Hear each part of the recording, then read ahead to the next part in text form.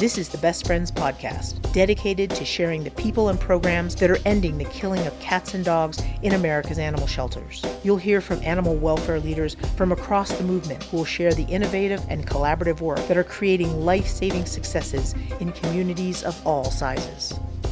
Hello and welcome. Thank you for listening to the Best Friends Podcast. My name is John Dunn, and before we do anything else, from all of us here at Best Friends, we'd like to wish you a very happy holiday season.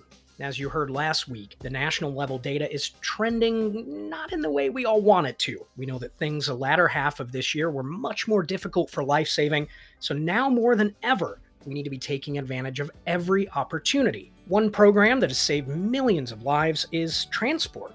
If you're not familiar with Transport and its role in saving shelter pets, it's a pretty simple concept. One community that has more animals in need of a positive outcome than they can provide, well, they'll connect with shelters and rescue organizations in another community that has a shortage of adoptable pets. Yes, a shortage, a word that may feel out of place in the context of shelter pets, but it's true.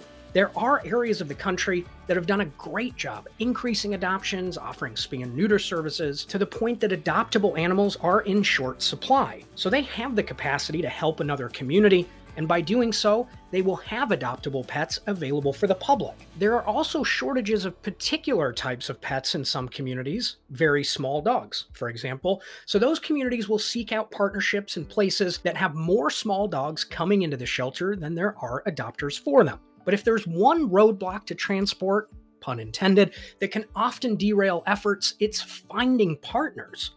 So whether you're in a community that wants to send animals or receive, those connections, they're just not always easy to make. So for episode 93, we're sharing one of the sessions from the 2021 Best Friends National Conference. The presenter is Claire Callison from American Pets Alive. She's got a lot of great information in her presentation, Transport Outreach: How to Establish and Grow Your Rescue Partnerships. There are lots of resources related to this topic, things Claire mentions, and plenty of other resources. In fact, recently, the Best Friends Network, we launched a Transport Connection Map that shows the Best Friends Network partners across the country who are interested in sending or receiving animals, and those who are willing to do both. So we've put links in the show notes for this episode for all of those things. So check those out on your podcast player you are using to listen to this right now, or you can always visit the website bestfriends.org/podcast. Again, we hope you have a great holiday and please be safe. Now here's Claire Callison.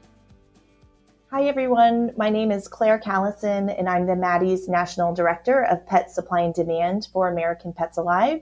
So my role, a little bit about me, I'm here in Austin, Texas. We do a lot of work out of American and Austin Pets Alive, helping rescues and shelters all over the country, but primarily here in Texas. So to get started, a good question to ask ourselves with everything going on in the world is, how does Transport fit? Transport programs and rescue partnerships have definitely evolved over the years. Certainly when I started maybe 10 to 12 years ago, things have changed drastically since then. So I think we should really look at an approach that we're taking today and asking ourselves, how does Transport fit in just in a national world that we're living in right now? And how should we be approaching it? So one of the things that is a conversation that's happening, and I think it's a very important one, is looking at the role of Transport in local communities. So when we're looking at, we'll use Texas as an example because I'm here in Texas. When we're looking at helping different shelters that need help in Texas, we have to look at their community support and what resources that they have before moving to Transport.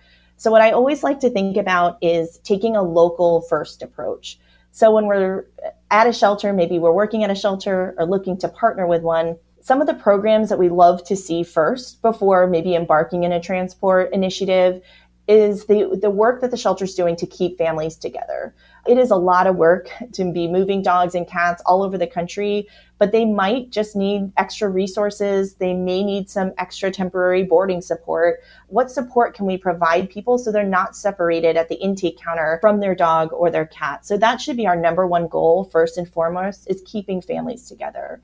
And then if, a dog or cat comes into the shelter and we don't know where their owner is, having a really aggressive getting pets home to their parents. So getting lost pets home, having a strong reunification program, extremely important to have that first. And then also supported self-rehoming. So if somebody is looking, maybe their dog or cat is just not the right fit for them in this time, they might have friends or family members or, people that they work with that might be able to help, giving the shelter's role and giving that support to that person and helping them rehome their pet so that they don't have to come into the shelter. Really important programs to have in place. Other things that we've had for hopefully a few years now, but always need improvement, are robust foster programs. So for dogs and cats that are in southern shelters, how can we get them into homes? How can we get them into foster homes?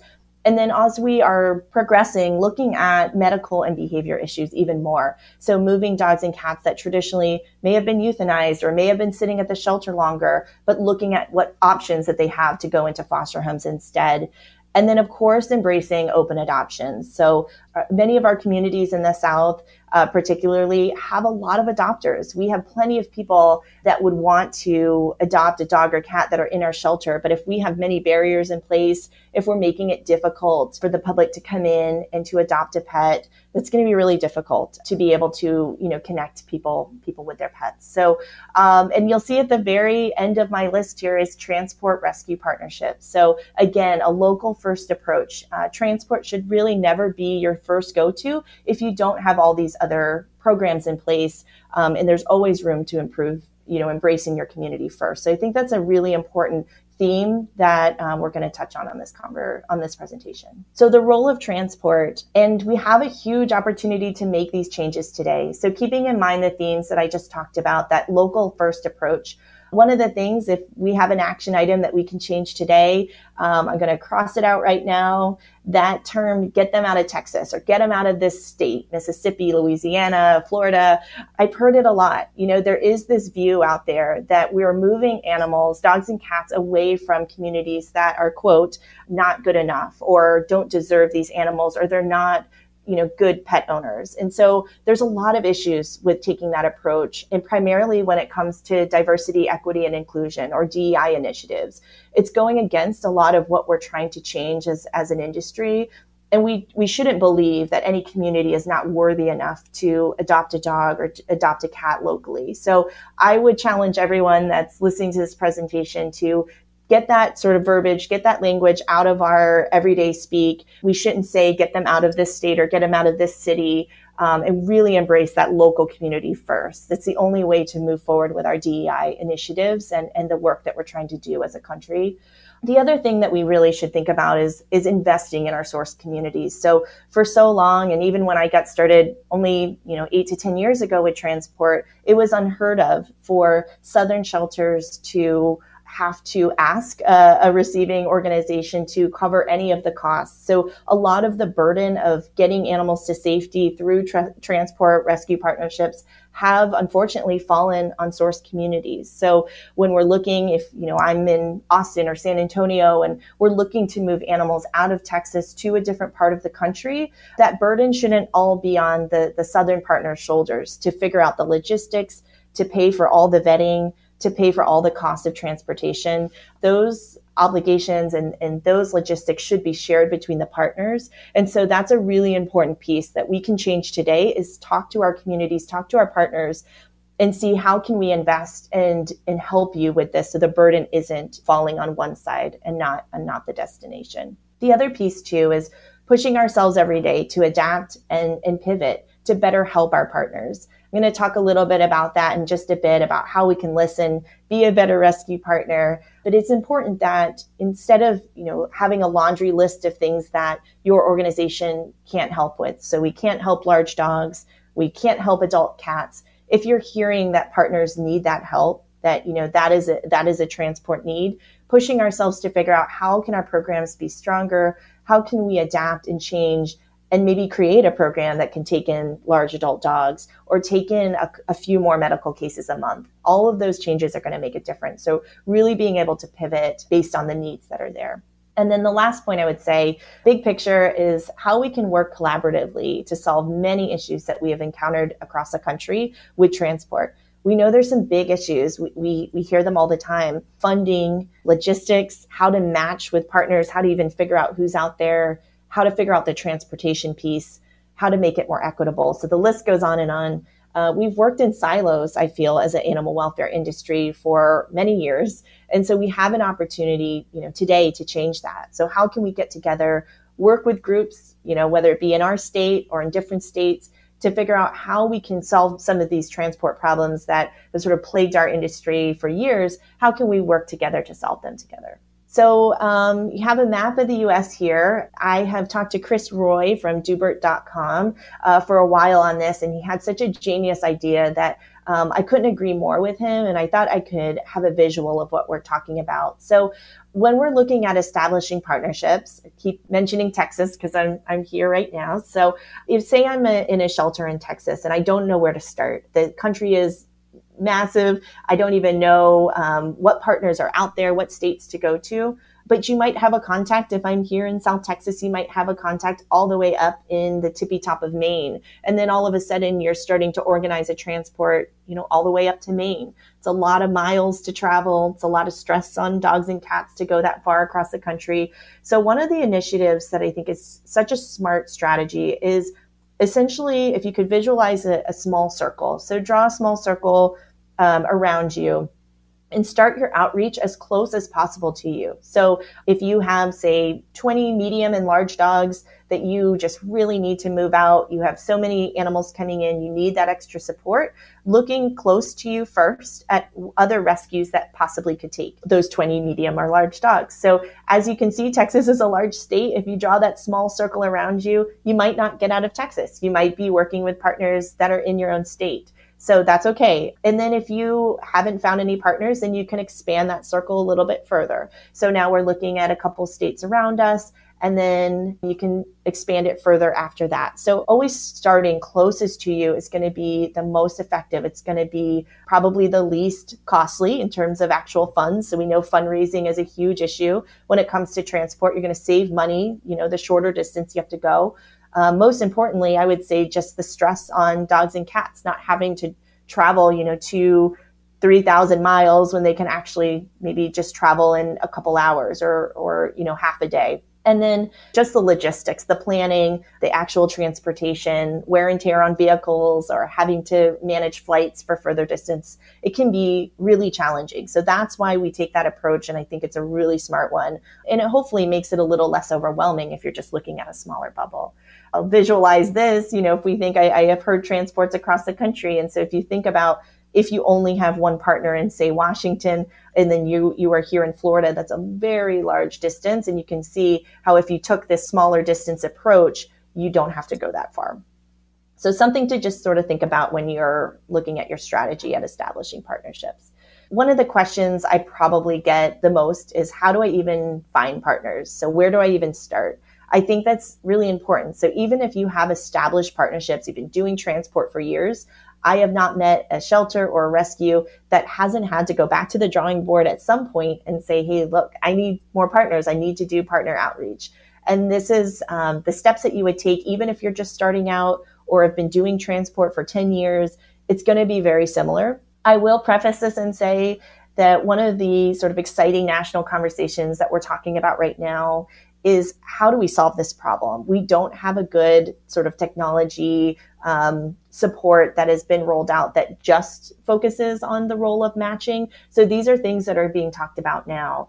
Until we have better solutions, we can sort of look at what technology is out there right now. And so if you don't know about these things or you haven't signed up on the group, I'll go through them quickly.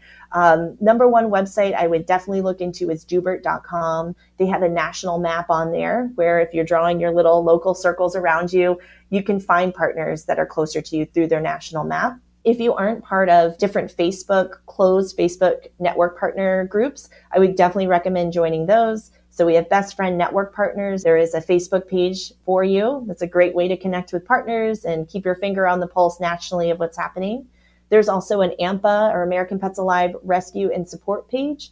And then think of mutual contacts too. So there's big organizations, Maddie's Fund, ASPCA, Petco Love, PetSmart Charities. There's also microchip companies. Think about also companies that are traveling all over the country. They might be a great mutual contact for you. And then also your shelter software. So if you're on Chameleon or Shelter Love, these are representatives that are traveling across the country and may be able to help you with these connections. So we're sort of looking for a mutual connection when you're trying to find new partners. See who can connect you. So you might not know anybody in different states or even within your state, but that's where that networking is going to come in handy. And it's crucial, absolutely crucial. So work those mutual connections, ask who they know, and put your needs out there to try to get those contacts. I will say that when you start doing outreach, it can be scary. It can be a little bit discouraging because sometimes you have a big need. You say, we need 20 or 30 dogs that we need help with. We just have so many. Our shelter is crowded. We're having to make decisions on euthanizing for space. That's a really tough place to be in. And when you reach out for help, there will be times where you're going to get a no. You're going to hear partners that are full.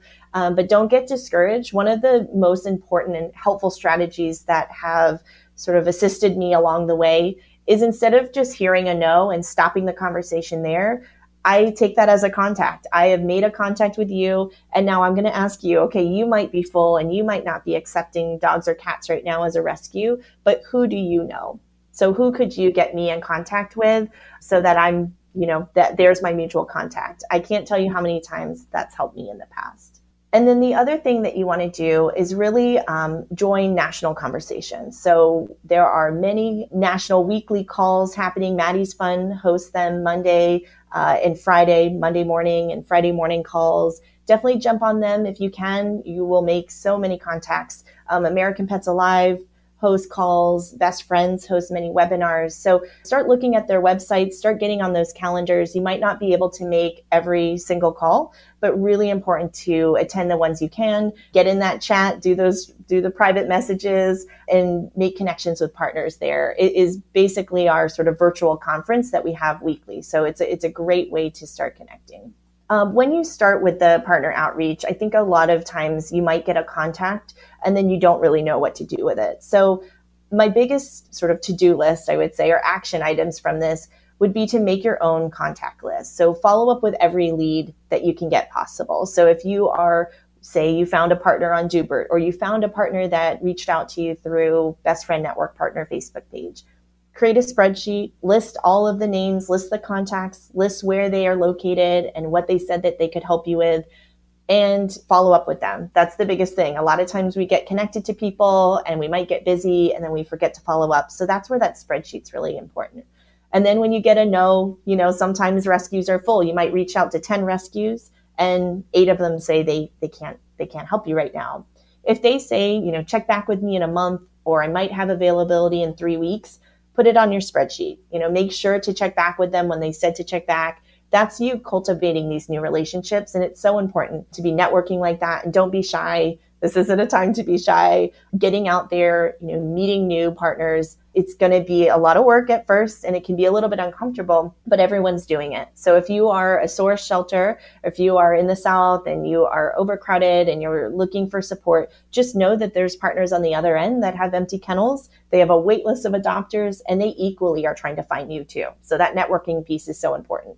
Utilizing volunteers. A lot of times the biggest thing I hear about outreach is that we just don't have time. We are busy with our day-to-day. I don't have time to sit down and be reaching out to, all these partners. That's a great volunteer role. So you could work with a volunteer, create a little job description for them. They don't have to make the full conversation, but they could just start reaching out and then hand you the contact when they start getting replies back. So that is a great job description, and it can be done remotely. So during COVID, if you're not able to have people, physically work at the shelter, it's something that they could do, from email at home. And then tips for that first contact. So if you get in contact with someone, there's a lot of things that, I've seen kind of just go south, but here are some, pro tips that I would say is personalize your reach out. A lot of times there's not a lot of motivation to respond to a sort of a group message or a mass email that goes out when you feel like it didn't come to you. So if you get a contact, use their name, personalize the reach out in the contact, in that initial reach out, and then focus on your mutual contact. So if you found them through Best Friend Network Partners, or if your Shelter Love software representative connected you, focus on, that Amy, from Shelter Love was the one that connected you. I think that common ground is going to already put you up on the right foot. And then emphasize their impact they're making. So if you are working with a partner, you can tell them about the struggles that you're under, emphasize how important this partnership would be and what it would mean for your shelter and for your community. And then focus on what you can provide. So if you can provide any vetting, if you can provide, volunteer coordination help, or, really organized communication, emphasize your strengths, emphasize, what you can provide and bring to the table. And then being personable and easy to work with. I can't tell you how important this is. We are all very busy. It's a stressful world that we're working and living in, but just being patient, being professional, it really goes a long way. And then I can't emphasize this enough either. Starting with a phone call, being personal. Sometimes our life is on email, but a 30-minute, call, or even better, maybe a Zoom or, some video connection that you can have, so you really get to know that person. It is tough when you're talking and working with organizations in a different state. You've never been to their facility. You've never met the staff. Having that personal contact, I think, for both ends of the partnership really is helpful to have. And then tips for successful partnerships. We're going a little bit more into when you have that conversation, when you have that after you've made that first contact. These are some ongoing tips that I think everyone should, take home. So really listen to what the other partners need. Many times I've entered into partnerships where the first interaction is just a laundry list of things that, that receiving rescue cannot take. So we can't take large dogs, we can't take medical cases, and it's all these can'ts. All the requirements are right up front. And I understand sort of the reasoning for that. It's to, put it all out on the table and to clearly communicate. But I think just listening first at what the other organization needs is a better approach. We can always get to requirements later and the MOUs, in those initial conversations. But that first touch point, it's so important just to hear, because who knows, maybe they need help with large, shepherdy looking active dogs, and you might have a lot of adopters for, that population. But you will never understand that if you sort of blast them with a list of requirements without actually just having a conversation. On the other end of that, you will never know how your organization can truly be a helpful partner if you don't listen to what the needs are. And then embrace our partnership. So if you are to the point of creating a transport roster and you are in the point of planning a transport, and one of the dogs gets adopted, or one of the dogs is returned to their home, their owner or their pet owner comes forward and reclaims them. I've seen times where this can cause frustration. This can, put sort of a conflict between the partners, but I think this should be something that we all are embracing, we're all celebrating, because our approach should be local first. So even if you're an organization in, say, Virginia, and you're working with a partner, in Florida or Texas, and they have a return to home or they have a local adoption, all the partners should be celebrating that, because we are truly coming at this from a local first approach. And then clear communication. This is more for if you are, organizing this from the source side. If I am planning a transportation, if we are, organizing kennels and paperwork, all of that is really important. It makes such a difference. You can only imagine kind of how overwhelming it can be to have 50 dogs arrive at your doorstep all at once and having to organize all that paperwork. So being a good partner means organization, smoother transports, less delays, switching dogs and not having dogs labeled and things, all of those things, it seems really small, but it can tack on hours, onto transports when there's disorganization and things are kind of messy. And then coming together to really figure out creative ways to invest in the source community. Can we be doing fundraisers to help the communities that we're partnering with? Can we send back, blankets, vaccines? Can we do, mini events, to be able to cover all the costs of transportation for 6 months or something? So thinking about ways that we can do, to really raise the money, send support back to the source community is incredibly helpful. So when we're growing our partnerships, one of the things that is so important is constantly self-assessing. So as we anticipate the needs, how needs are shifting in the country, are we going to be needing to save more large dogs? Probably yes. Saving more medical cases, dogs with behavior challenges. How can our programs shift and adapt to better serve those dogs and cats and save more lives? Most likely more fosters, probably less barriers to adoption. All of these things are things we could be talking about and thinking about today to anticipate future needs. And then communicate clearly. So source and destination shelters, if you're struggling somewhere, if things are disorganized, if you are, you're in a space crisis, really listen to each other. Don't be afraid to hide where challenges are. I think the only way to have strong partnerships is to be really open and transparent and listening to each other and accepting help and learning from others as well.